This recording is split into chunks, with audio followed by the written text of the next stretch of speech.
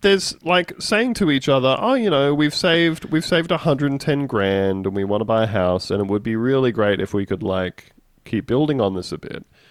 What's a reasonable, you know, slice of this that we're willing to risk to kind of, you know, increase the amount that we have there a little bit? Yeah, because what you want to do is like divvy your investments, right? To low risk, which is cash, medium risk, you know, stocks and whatever, and then high risk, which risk is dog fights. Yeah. Uh-huh. Unless you know the dogs. And you sort of want to kind of, you know...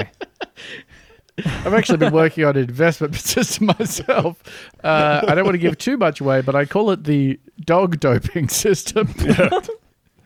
But yeah, then there is taking the entirety of the $110,000 you've saved since you were a child. Yes, and you put that all in a wheelbarrow and you take it down to the dog fights and you throw it at the nearest person that says hello to you and say, put it all on shredder. I've got a good feeling.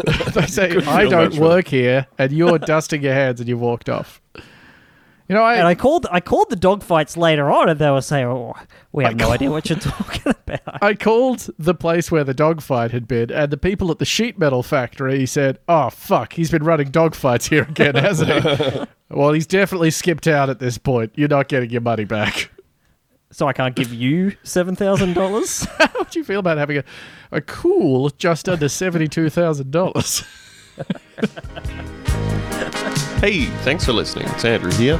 To get access to this full bonus episode along with all of our other bonus episodes every week and to help support the show, head on over to patreon.com/BuntaVista and sign up for $5 a month.